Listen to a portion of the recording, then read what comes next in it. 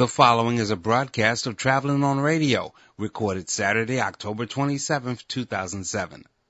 Listen to Traveling on Radio live Saturday afternoons at 1 p.m. right here on News Talk 630 WMAL. Traveling on Radio was paid for by its sponsors. The views expressed are not the views of News Talk 630 WMAL. 630 WMAL On Demand, powered by Cabinet Discounters. Cabinet Discounters has the kitchen that you're dreaming of. Visit CabinetDiscounters.com or call us at 1-800-THE-DREAM. That's 1-800-THE-DREAM. Cabinet Discounters. Cabinet Discounters. Cabinet Discounters. The following program is paid for by its sponsors, who are solely responsible for its content. Views expressed on this program are not the views of 630 WMAL. Leo Laporte, the tech guy, next to 2 on 630 WMAL. Traveling on Radio, sponsored by Bronze World Travel, right now. Good afternoon. This is the Traveling on Radio show. I'm Rick Fowler. The travel experts are Tanya and Ian Fitzpatrick, and we are traveling from streetcars to ski slopes today. That's right. We've got it all. Every end of this continent covered practically with today's show. And if you'd like to give us a call, you can jump in on the conversation or ask a question. It's 888-630-WMAL, 888-630-9625.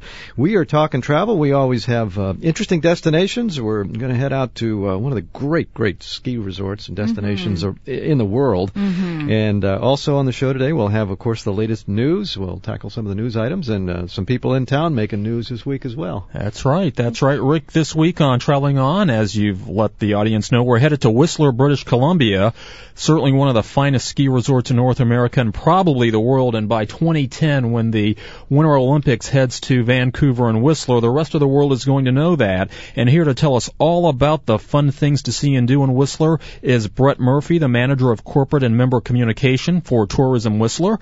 And he'll tell you everything you need to know about Whistler and the preparations for the games in 2010.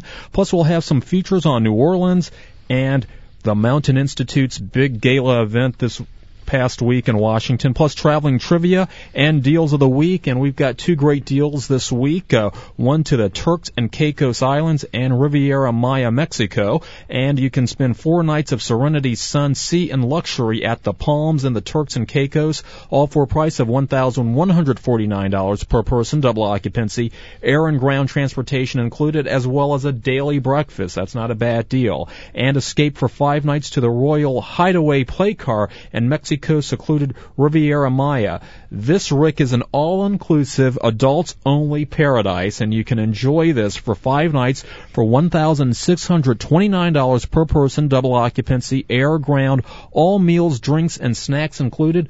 Go to TravelingOn.com and look under the Traveling Deals tab for more information, and follow the link to Bronze World Travel to book these and other vacations, and we'll mention these again a little later in the show. Rick is kind of laughing. You like the all-adults. No, I was just thinking they probably won't let me in if it's adults only, Kind of too bad. But you guys always hand-pick these great destinations. Yeah. And, those are great deals. And the bargains are there, and all the meals, drinks, snacks included.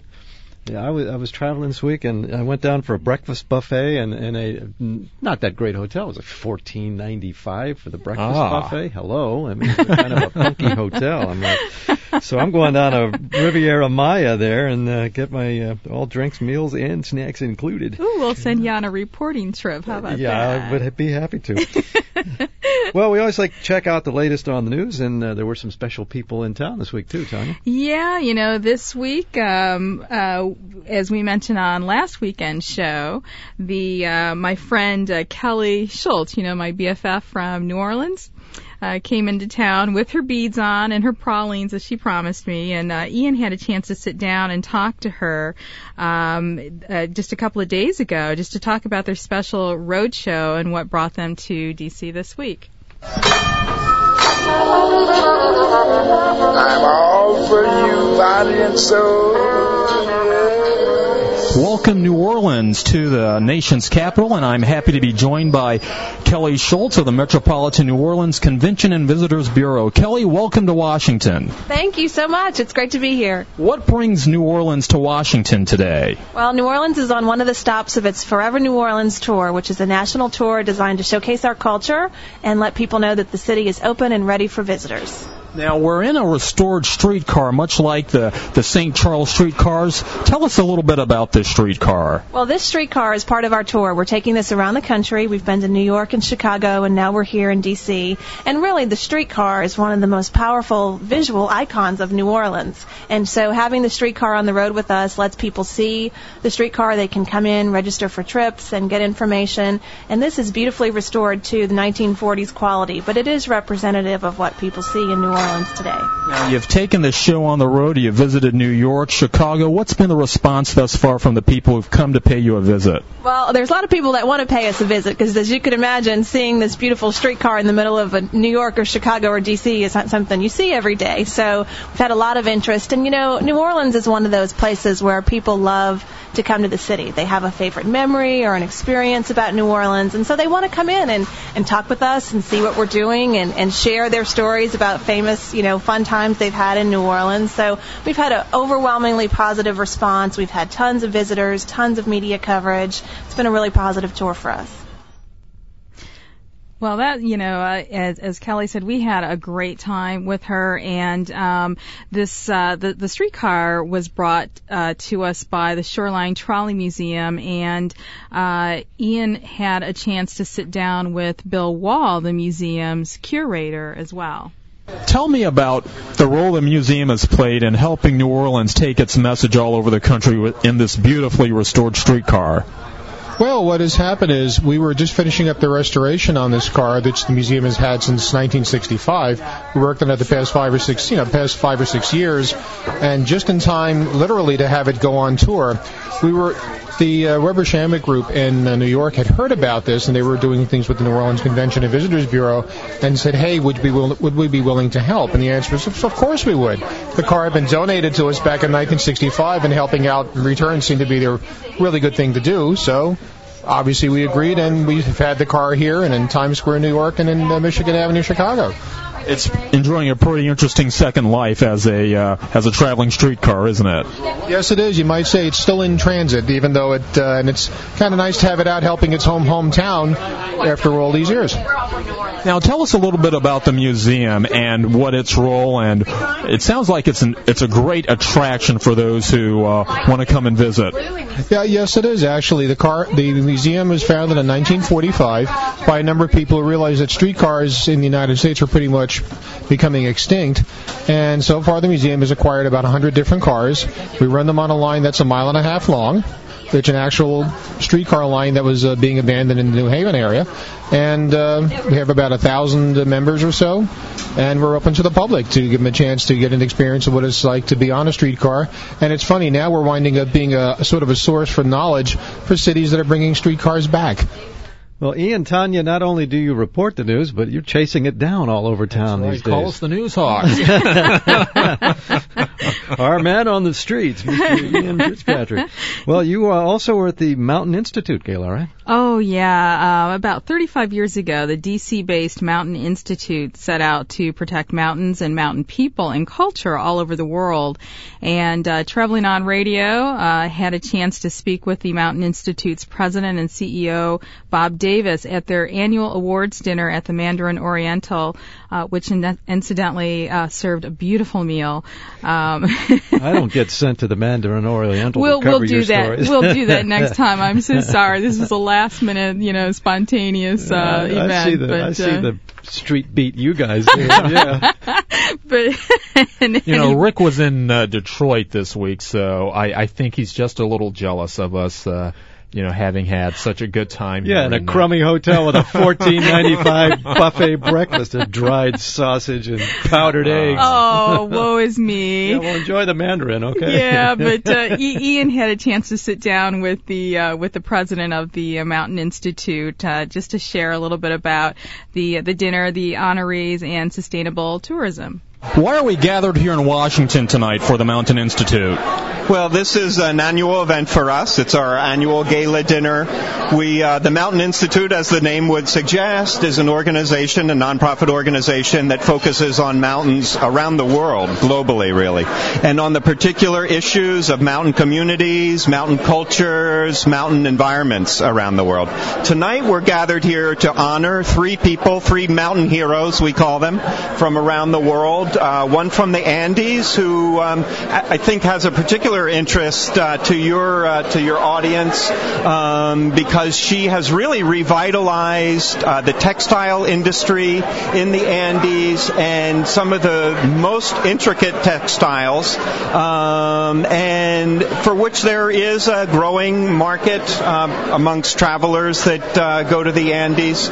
So we'll be honoring Nilda tonight for her work amongst Andean Quechua communities in textiles. So particular interest there. A couple of our other awardees this evening, Greg Mortensen, who's recently written a very interesting book called 3 Cups of Tea about his experience among mountain communities in Central Asia, particularly in Pakistan and Afghanistan. So we're honoring Greg's work.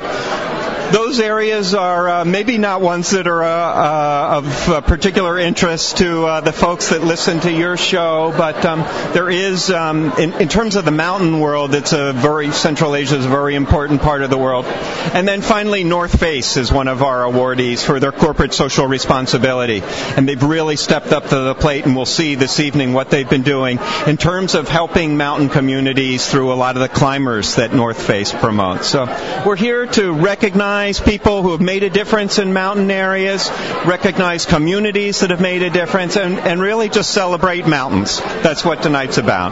Now, one of the things that's so important at this point in our development as a society and civilization is the whole notion of sustainable tourism, and I'm sure the Mountain Institute has got several initiatives in that area. Can you speak to some of those things that you're doing to help promote responsible tourism in mountain areas around the world? Absolutely. We've got a number of great projects in that area. The one that comes to mind and that I've seen most recently is a project along the Inca Road in Peru with a series of small communities there that are interested in tourism, but they want to get into tourism in a very manageable way, in a way that helps sustain them both economically and culturally too. But they interact with the communities and talk to them, understand their needs, and in some cases develop a joint project or a joint initiative together. So it's really exciting work for us. Of course, we're very interested and concerned about the environmental impacts of tourism as well. This is the Traveling on Radio show on 630 WMAL, and from the mountains to Motown, we cover it all right here, don't we?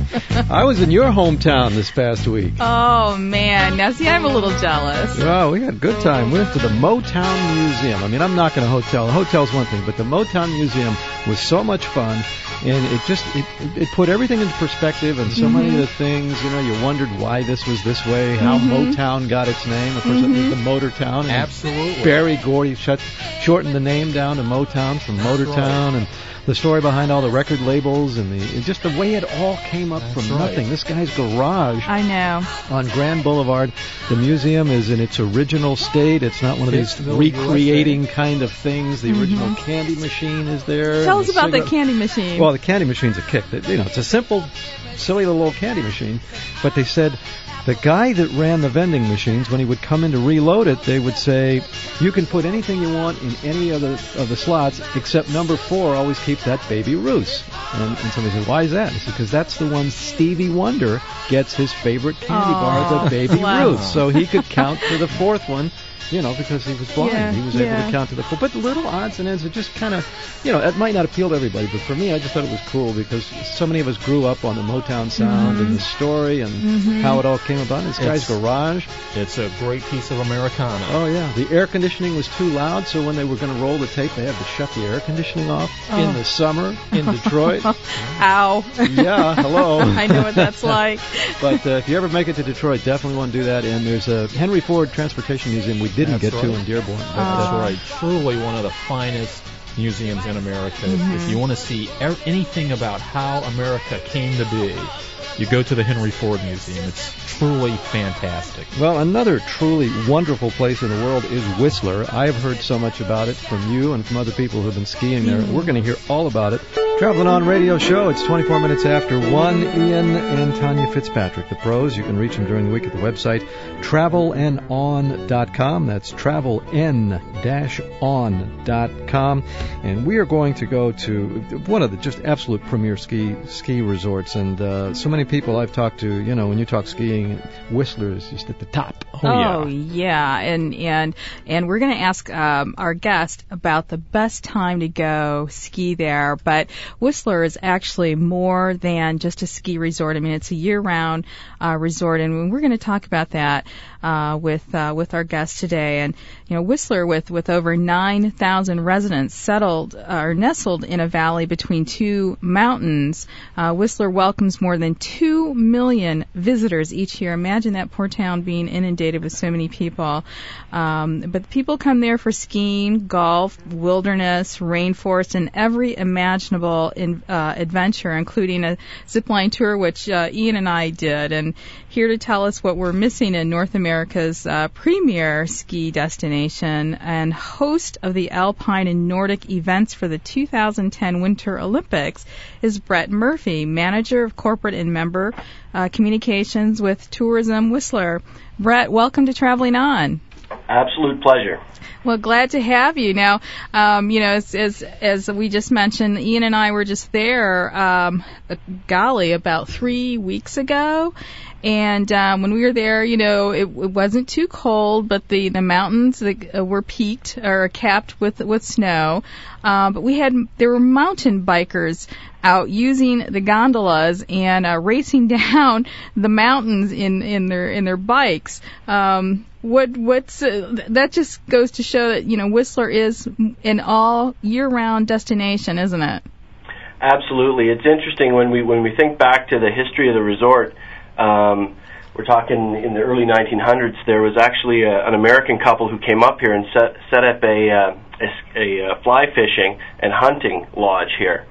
So we started as a summertime resort, and ever since then we've been evolving. So there's really not what a lot of resorts call a shoulder season, because there's always something to do here. And Whistler actually it was developed, about 40 years ago?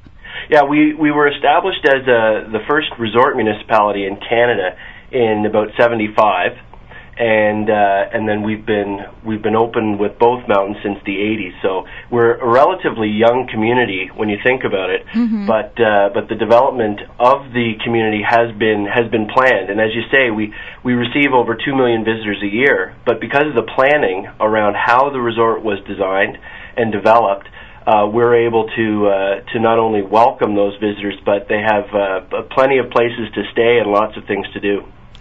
Brett, this is Ian here. How are you today? I'm absolutely fantastic. I walked in today and looked up at the top of the mountains. It's about 2 degrees here, and we've got the snow is falling and gathering on the peaks, and we're getting ready to welcome the world here for another great ski season. Wow. Now, if you had to crystallize it for our audience here in Washington, what is it that makes Whistler special? It is a planned community, and everything is immaculate about it, but there's just something about it, just the way that it mixes with nature and the mountains, that really makes it breathtaking for those who come there and take it all in.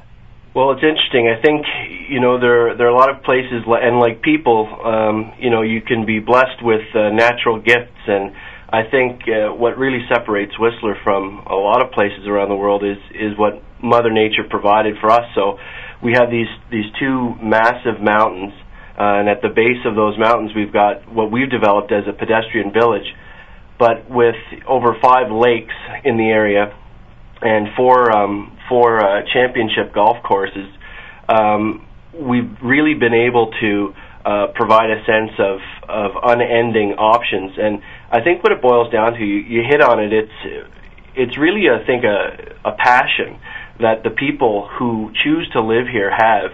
And everyone, from somebody who might be serving you a coffee in the morning to the person who might be slipping a chair under your butt as you go up the mountain, it's absolutely breathtaking to see that kind of passion from the people who live here, and we want to share it with other folks. So it's really an energy that just completely emanates from this place year-round. Indeed. And Brett, talk a little bit about the mountains, Blackcomb and Whistler, that it's that the town is nestled between. Right. Well, we've got again these twin mountains, and if I step back in time a bit, when we think back, this town originally started as, and it was called London Town because of Whistler Mountain, which was at the time called London Mountain.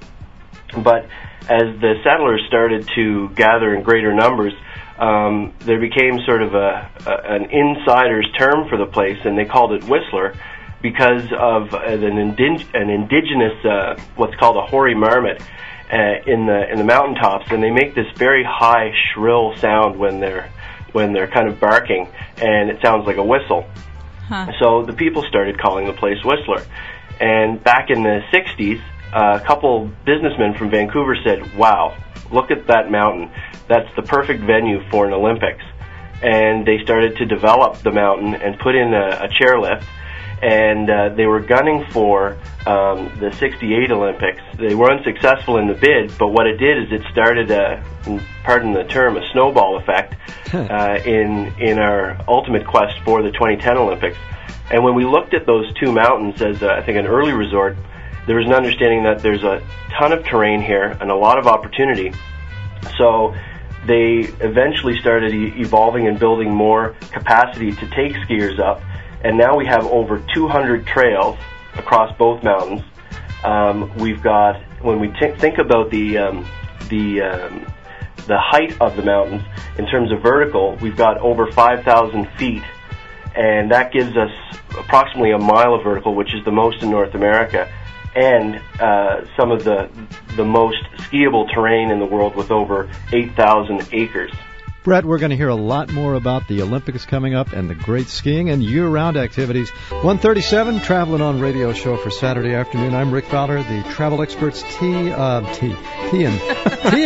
It's the new kind of like approach here. Benifer, right? I'm flipping a coin to see who goes first this time. What do? I put you right both at the top.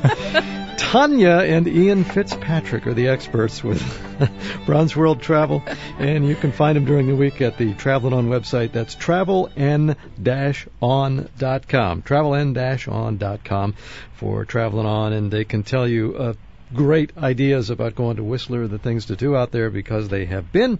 And Brett's with us, the master of Whistler, and we're talking about 2010, the Olympics coming in, and ski resorts and year-round activities there. Yeah, there is so much great stuff in Whistler, and one of the things that I think makes Whistler special are these two mountains, Whistler Mountain and Blackcomb Mountain. Brett, tell us a little bit about these special mountains. Well, the thing that really sets them apart, I believe, is their accessibility now because of what we've been able to do.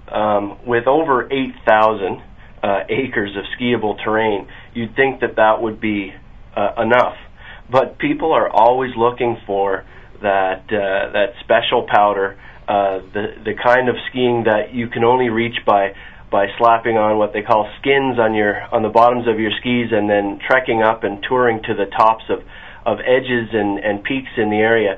And that's been known as backcountry skiing for years. And last year, Whistler Blackcomb, that operates the mountains, decided there was a niche there and there was an opportunity, a demand to access that snow.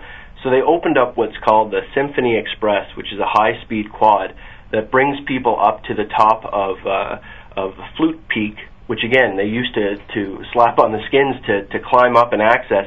And now there's over 1,000 acres of accessible, what they call inbounds backcountry experience. Wow. And it's access to that kind of terrain that I think really sets us apart. And because of our temperate climate, we can again enjoy 5 degrees in the bottom, in the base of the mountain in the wintertime. Sometimes it seems too mild to perhaps ski.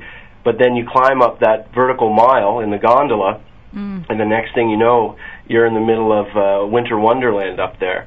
Hey, So- Brett, I haven't skied in a few years, and I was looking for bunny hills when I was there. For those of us who need to get our ski legs back, I didn't see any. Are there bunny hills? Again, the beauty of it is that we've provided what we call green and blue runs Okay. for beginner and intermediate skiers throughout the train. So a beginner skier can actually get on the gondola, go to the very top of the mountain, and access beginner level runs from the very top.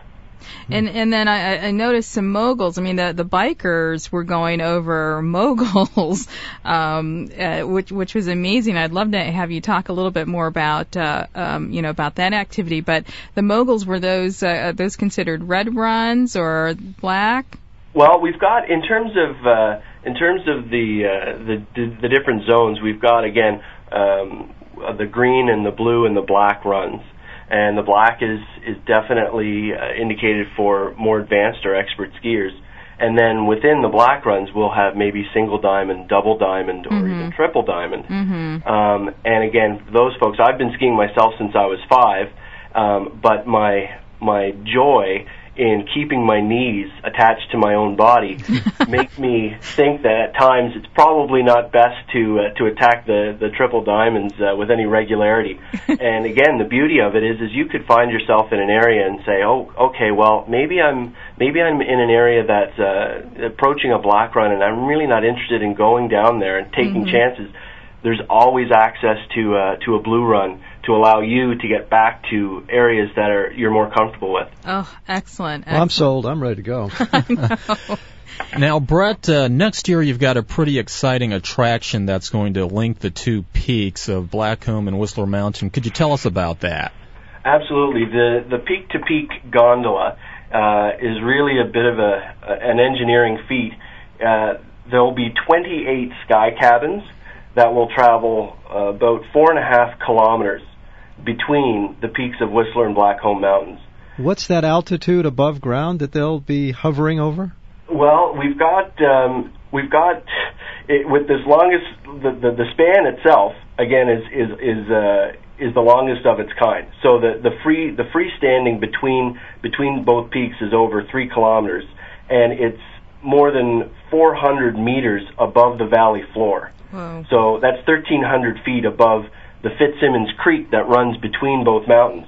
I used to fly airplanes at lower altitudes than that. and the interesting thing is they're also offering glass-bottomed sky cabins. Oh. But the beauty is you don't have to get in one of those. It's going to be like at one every 4 or 5 cabins. So if you're not really interested in looking down, you can opt for the ones with the fully covered floors. How about ones with no windows? You can always close your eyes, I guess. Yeah. That's great. That's got to be cool, man. The kids are going to love that. Oh, absolutely. Absolutely. I mean, Whistler, I think a lot of people will be surprised that Whistler actually has a rainforest above Absolutely. the town.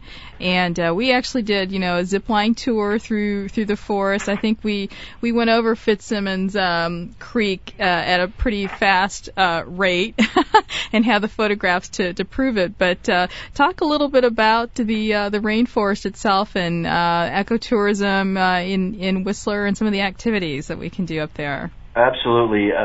Sustainability and a commitment to protecting our environment has definitely been a part of our history from the very early days. And when we look at, again, how we've been blessed with the diversity of environment that we have, we've got a pristine, intact, ancient coastal temperate rainforest in the valley between Whistler and Blackcomb Mountains. And this is actually some of the rarest forest on Earth. When we think back in time, for about 2 million years during the last ice age, Whistler was underneath 2 kilometers of ice. And that basically would have meant the very tips of Whistler and Blackcomb would have been barely visible from the tips of that. And at their peak, the coastal rainforests were found on every continent except Africa and Antarctica. But now there's only about a fifth of the extremely rare forests existing, and a lot of that is here, also in Washington, Oregon, and California. And so what we want to do is make sure that we're educating folks about the importance of that biodiversity and providing them with a glimpse of just how beautiful and pristine these forests are. So activities like ziplining allow people to attach themselves to guidelines and literally fly above the valley floor and look at these beautiful trees and the exceptional diversity that we have here. This is the Traveling On radio show on 630 WMAL, and we're taking you kind of around the world this weekend. And Brett Murphy is the manager of corporate and member communication for Tourism Whistler, British Columbia. And real quick, just a geography pinpoint for us, if we have the GPS. Where are you located in relation to, say, Seattle? Compared to Seattle, if you go north, and it's a very short drive, if you were to hop in your car, you could be from downtown Seattle to Whistler in about 4 hours. Okay.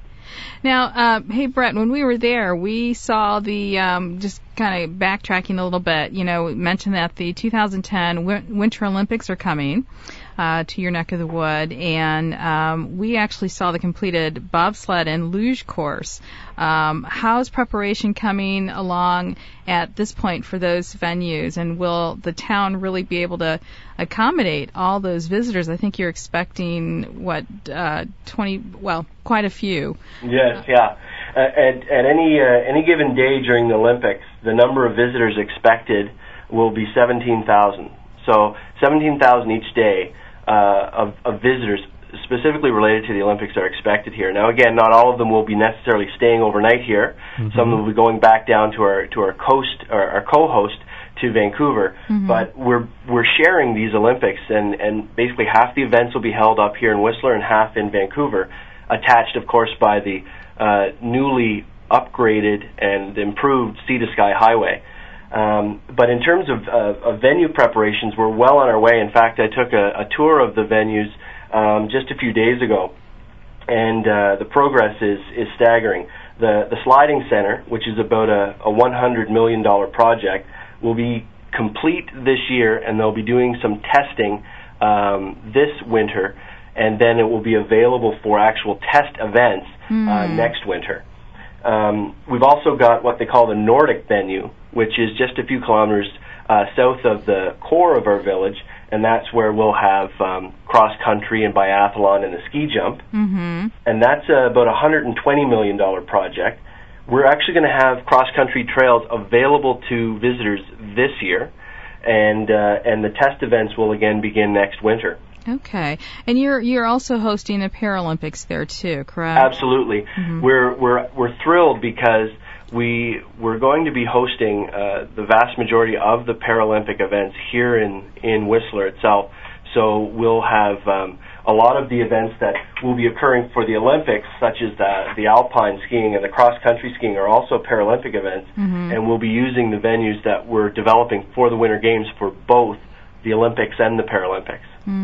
Okay. This is the Traveling On radio show on 630 WMAL, and coming up, we've got travel and trivia, we've got more on Whistler, and we've got the deals of the week, all on the way on the Traveling On radio show on 630 WMAL. You can reach Ian and Tanya during the week at the website, traveln-on.com. That's travel-on.com. 1:53, this is the Traveling On radio show on 630 WMAL, and after I spend about 45-50 minutes with Ian and Tanya every week, I'm ready to get on the plane again and go. I'm ready to travel. Well, and some of the deals that you guys come up with, these amazing packages. Yeah, that's right. This week, Rick, if you're ready to book it, the Turks and Caicos Island and Riviera Maya, Mexico await.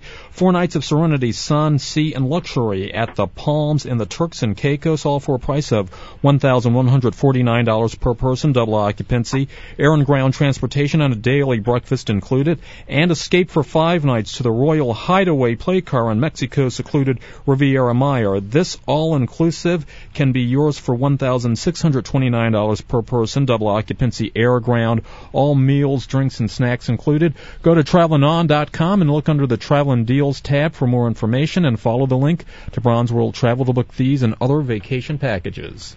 Sounds good to me. And, Brett, we can't let you go without talking about two of my favorite topics, food and wine.